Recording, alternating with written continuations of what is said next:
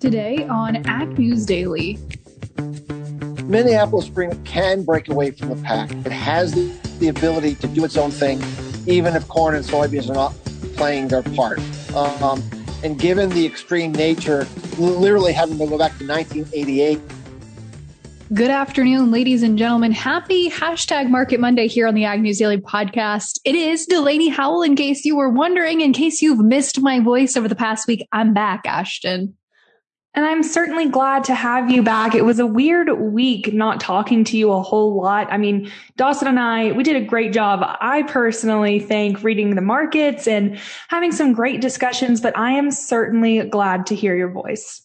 Well, thank you, Ashton. I certainly appreciate it. And I hope our listeners feel the same. But last week I was traveling all week, so took a little break from the podcast. And I listened to the podcast, and I also thought you both did a great job. So it was great to see you guys step in and step up to the challenge of especially doing the markets. I thought you guys did a great job last week. I think I'm definitely learning. It's about time, I think, that I stepped out of my comfort zone. I've gotten a little bit better at reading the markets and having those kinds of discussions, which we're going to have later on with Sean Hackett as well. We certainly are, Ashton. We will be talking to him here about markets in just a moment. But one thing I want to make sure we ask him, Ashton, coming up here is about COVID-19 cases, because we are continuing to see quite a few of those skyrocket. China has reported 94 new local cases of COVID-19 by their Shanghai office. And we've also continued to see new cases come to light here in the United States. The Centers for Disease Control reported a 6-month high as of Friday with 124,000, just not quite 125,000 new positive COVID-19 Delta variants. And so we are starting to see some concern that the economy will shut down once again. So we'll make sure and get Sean's thoughts on that here coming up in just a moment. Absolutely, Delaney. I'm excited / nervous to see what he has to say about that. I don't think that Texas is really going to have too much trouble when it comes to shutting back down. I've talked about that before with our governor introducing, pieces of legislation to prevent that. But I am nervous to see about other states and what they decide to do here at Tech. I just got an email earlier today talking about the rise of Delta in our community, and they are encouraging the vaccine, and they're actually having some incentive programs for back to school. So I'm going to be keeping my eye out on that for sure. But another thing that I've been keeping my eye out on, of course, is the weather. And I hear, unfortunately, Delaney, that there might be a heat wave coming your way across the Midwest today. And that comes just a week before the Pro Farmer Crop Tour kicks off in Illinois. And this dry, hot weather, of course, has been plaguing some of our states. And I'm excited to see what comes of this tour. It's suspected that there are going to be a lot of variants across the state. So I'm going to be keeping my eye out on that here in the next 7 days. Yeah, and I think it's going to be interesting, just like we saw the wheat tour last week put out their estimates. We're going to see Pro Farmer Crop Tour put out their estimates next week. And that's definitely going to hopefully put a little bit of a pinpoint in here for just what we're going to see coming out of the fields, because we have started to see quite a bit of rain pick up here. We're obviously seeing that played out in the markets. But I think there's still a big question, especially if we're going to have some heat. And we have heat during the day, and we maybe don't see that cool off during the night, we could still see a little potential here for some yield impact. So maybe not a huge drop in yield, but I think that question does still linger. So I'm glad you brought that up, Ashton. But one thing I wanted to also mention here, we saw markets react pretty short term to this piece of news, but on Friday we had an export sale of 131,000 tons of soybeans headed to China that gave a little quick reaction there. But then we also saw another flash sale reported by the USDA today. And again, quick reaction before we started trading weather news again. And today's export sale came in at 104,000 metric tons of soybeans headed to unknown destinations, aka likely China. But we really are trading weather at this point. And I think we're also, I won't steal too much of Sean's thunder because I'm sure he has more to say on this subject than I certainly do, but I think we're also pausing here a moment and not wanting to get too aggressive before we head into Thursday's WASDE report, which, Ashton, if you'll indulge me here for just a moment, I wanted to run through a couple quick numbers on that front. Let's do it. So I think basically the key takeaway here is that analyst expectations for the WASDE report expect cuts to corn and wheat and pretty much going to leave things alone, if not increase things for soybean ending stocks. So industry average projects about a 1.27 billion bushel for ending stocks for corn, down from about 1.432 billion from last month. And similarly, wheat ending stocks are estimated to be cut in this report down to about 638 million bushels. So soybean wise, we're probably going to, at least analysts are expecting that we see an increase in ending stocks about 2 million bushels. So not a huge increase, but still a slight one there. And so far, that's really the news that we're trading on right now. But USDA is hard to predict. So I'm sure those numbers aren't necessarily going to be spot on because they never usually are. So we'll have to wait and see what numbers actually do come out Thursday and how we react to those. Well, Delaney, I'm glad you're staying on top of that. I just have another news story here coming out of North Dakota. There has, of course, been a lot of drought in that area. And unfortunately, there has been a case of anthrax found in a cattle herd. And the disease was reported in cattle in a Kinder County, North Dakota beef herd last week. And in response, state ag officials are warning producers to monitor their herds and check with vets to see if they should begin vaccinating their cattle.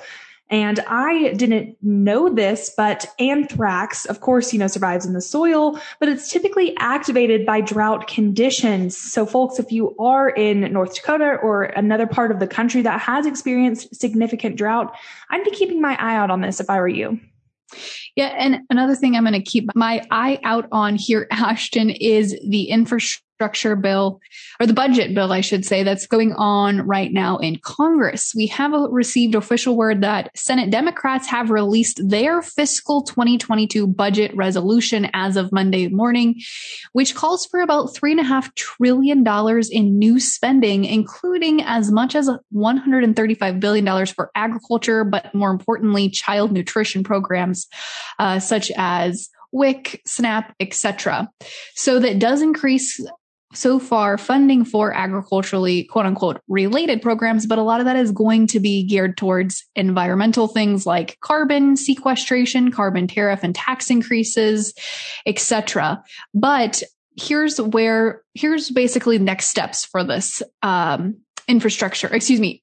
No, I keep saying infrastructure, but for the budget itself, it's got to go through the Senate, which is Democratic ran. So as long as we see all 50 Democrats vote yes on this, we will see it go then to the House, which could have a little bit more trouble getting things passed there because reading through this from AgriPulse this morning, sounds like there are some folks on especially both sides of the aisle, but especially on the Democratic side in the House that have some questions and concerns about the size of this package. So it doesn't sound like it's going to be smooth sailing through the House and the Senate.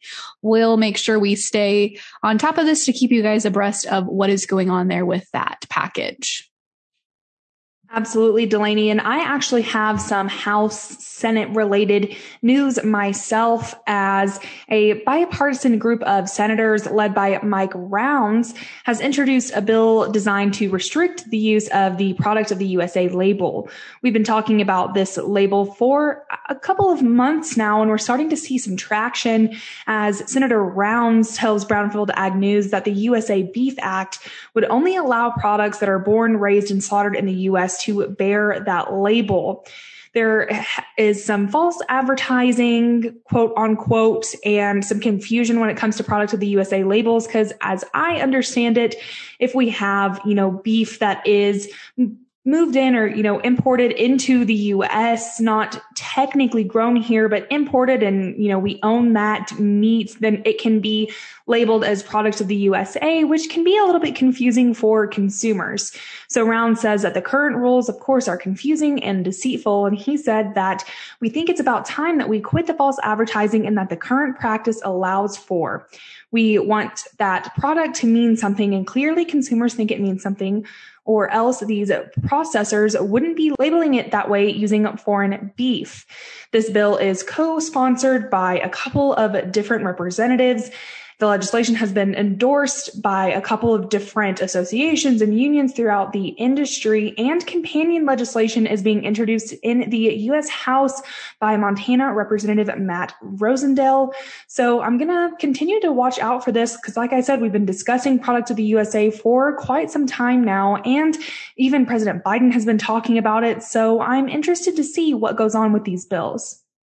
I certainly am as well, Ashton. And another thing I'm interested to see how this plays out is an interesting piece of news that came forward today. Cargill and Continental Grain Company have announced plans to acquire Sanderson Farms, which is, yes, that large poultry producer, third largest poultry producer in the nation, for a whopping $4.53 billion with a B dollars.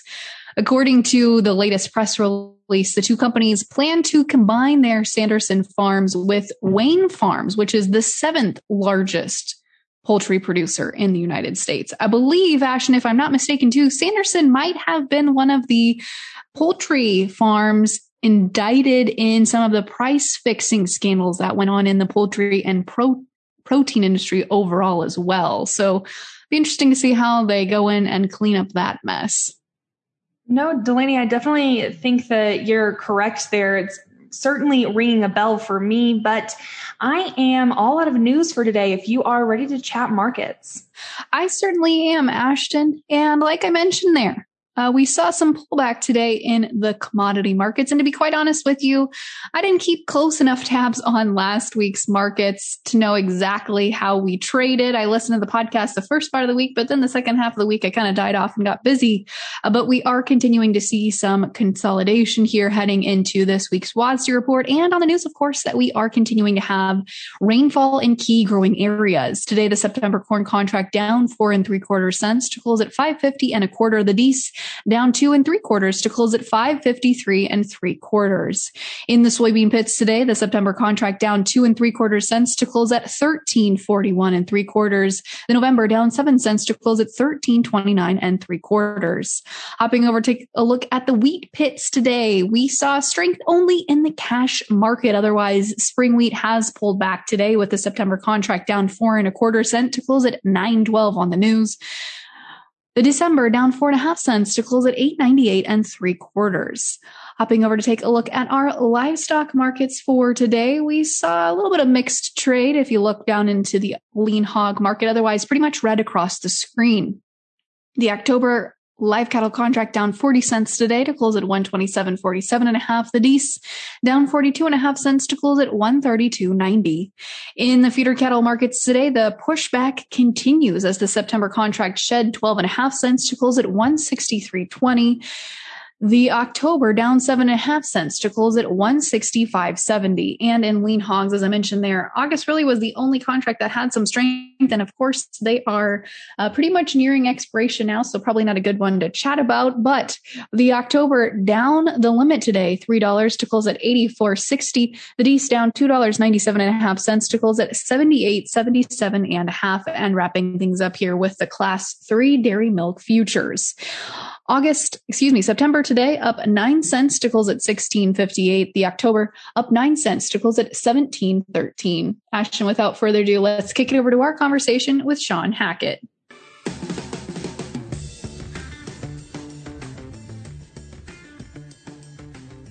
Well, folks, as promised for today's hashtag Market Monday episode, we are chatting with Shawn Hackett of Hackett Financial Advisors.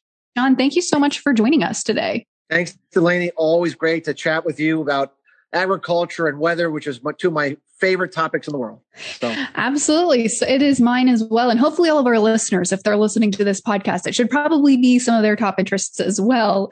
But Shawn, before we started recording, you said you were thinking about a couple other things, and one thing caught my mind in particular, and that was La Nina, because we've started to see some suggestions by meteorologists that we are heading into a La Nina weather pattern. What does that mean for you and the markets? And do you agree with that assessment that we are indeed heading into a La Nina pattern? We do agree with that. It's been our forecast all year that we would go back into a strong La Nina this fall. Remember, we had La Nina last fall into the winter before it faded this spring. So the return of La Nina means that weather volatility is going to continue to be very high, Delaney. And it really, so when we think about what that might mean for the South America crop season, and what it might mean for the U.S. and Northern Hemisphere winter season, it means to us that we're going to be looking at all kinds of additional crop problems and weather problems that is going to continue to concern the market about production going forward at a time, when ending stocks remain lower than they've been for quite some time. And that means that, once we get through this, typical bearish period for grains into the harvest period in September, there's likely going to be some upside surprises again as we move into that strong La Nina weather pattern period. Sean, let's talk a little bit more about some of those surprises that we could see later this growing season. As you mentioned, we've got to get through harvest, and that's still about a month or so away. But once we do get through harvest, come November, December, January, what are you thinking we're going to see markets do? Are they going to be explosive at that point, or are we just going to see things slowly start to move back up? Well, our base case, Delaney, is that, we're not going to see the same impulsive demand from China that we saw last year. We think demand will be there. It will be good, but we don't think it's going to drive the market impulsively. So I think in the beginning, it's going to be more of a kind of a grinding market out of the harvest low kind of a thing. But once we get further on into this growing season, our worry this year, Delaney, is Argentina. Last year, as you know, this focus was the Brazilian drought and all that went with it, with the second crop corn and all these other things.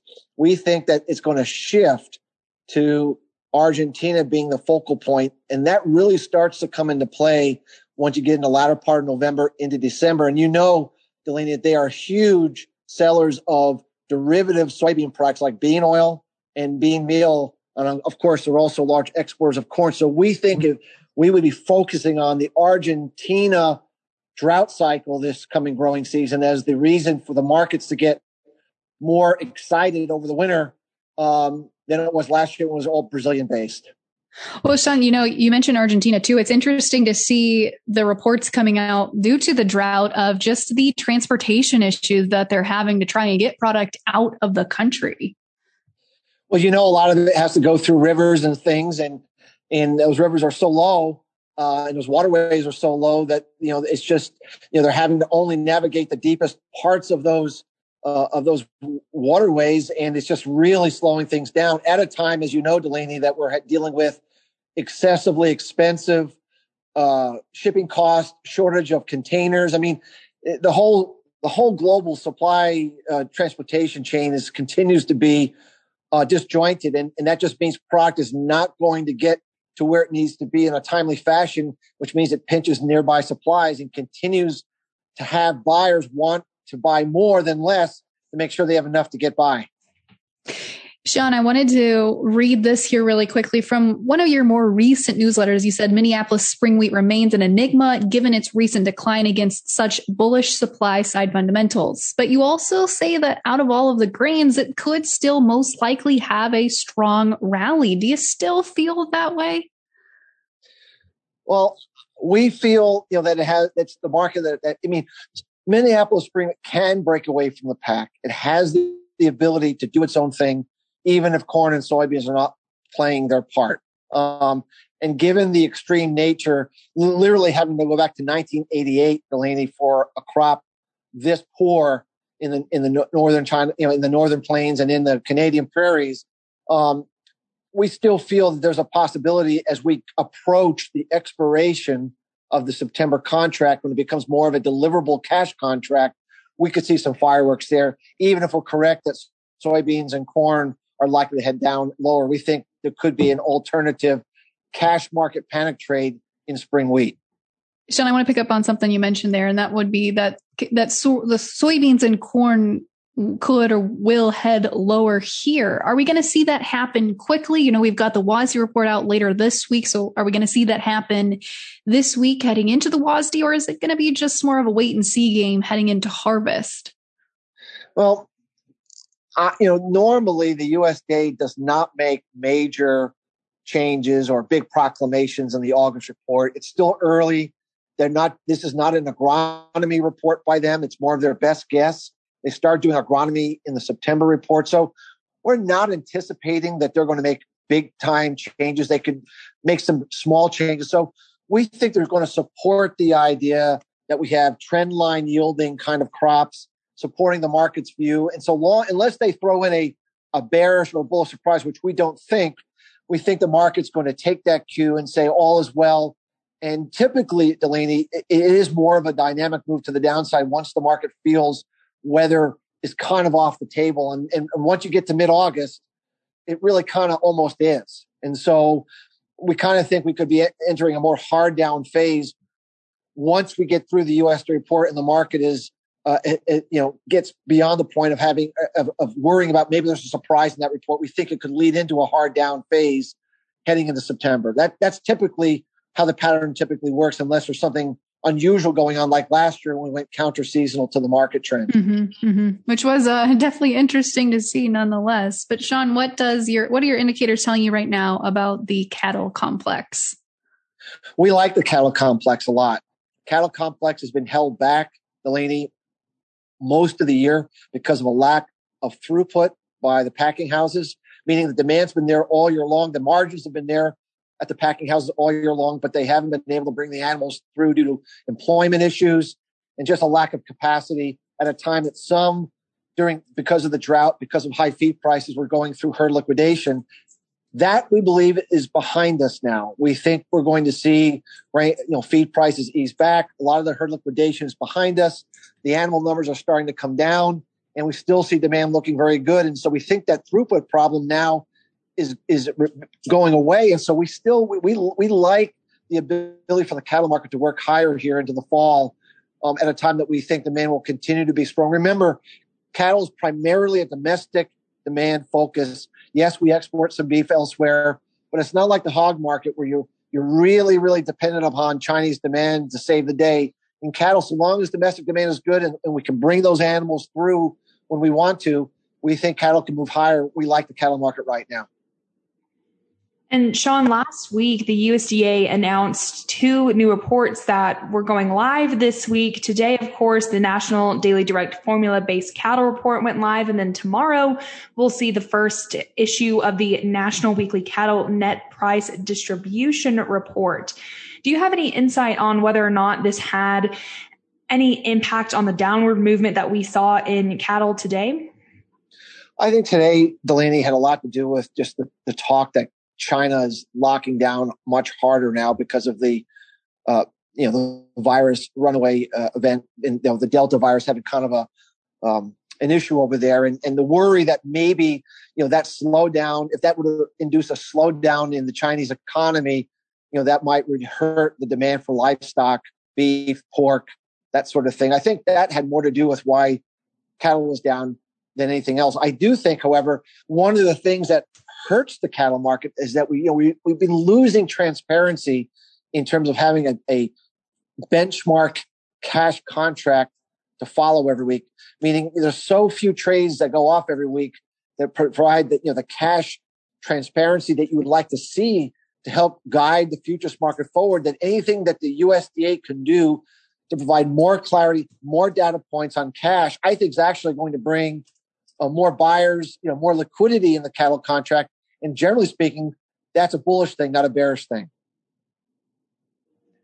And Sean, I want to kick things over to lean hogs today because we saw limit losses in both the October and in December. What's really going on there? Well, I think it's a confluence of 2 primary things. One is the fact that ASF, they had China had a major ASF episode that forced them to herd liquidate, and the hog price in China has just collapsed. They're flooded with pork supplies right now. Their demand for U.S. pork is falling. And then, of course, you then add on to that this idea that the virus is running amok in China. They're doing more draconian lockdowns. The worry that creates even greater pressure on the demand for pork domestically and further elongates the time when they're going to come back and be large importers of U.S. pork. We really, without the Chinese demand being what it was last year, there's just no business for the market to be, 90 cents, 80 cents, 90 cents, $1 like it has been. And so I think that that's continuing to worry the market that we may have passed the best demand base for a while. And of course, with high prices being what they have been for a while, there's no question we're going to see some increase in pork supply domestically. That's what high profits typically do, when we have them. So. Well, Sean, it's been great to catch up with you and chat markets today. If any of our listeners want to find you online, where can they go to do so? Our website is Hackett, Hackett, advisors.com. We have all kinds of different interviews, sample reports, white papers, to give a pretty clear idea of where we come from on and how we analyze markets to see if what we do, might be of value to your listeners. Awesome. Well, Sean, thank you once more for coming on and talking markets with us today. Thank you, Delaney, and thank all that you do to spread a good word for agriculture. We need agriculture in the U.S. to remain strong, and what you do provides a great service for that.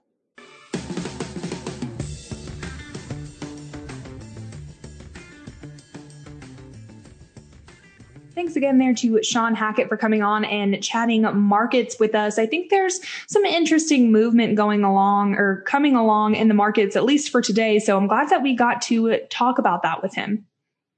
I certainly am as well, Ash, and always great to chat and connect with different market analysts who have different views. So we certainly appreciate Sean for coming on today. But folks, we'll be continuing this discussion, of course, every Monday, as we always do with different market analysts. So be sure to tune in with us next Monday and every Monday, every day of the week.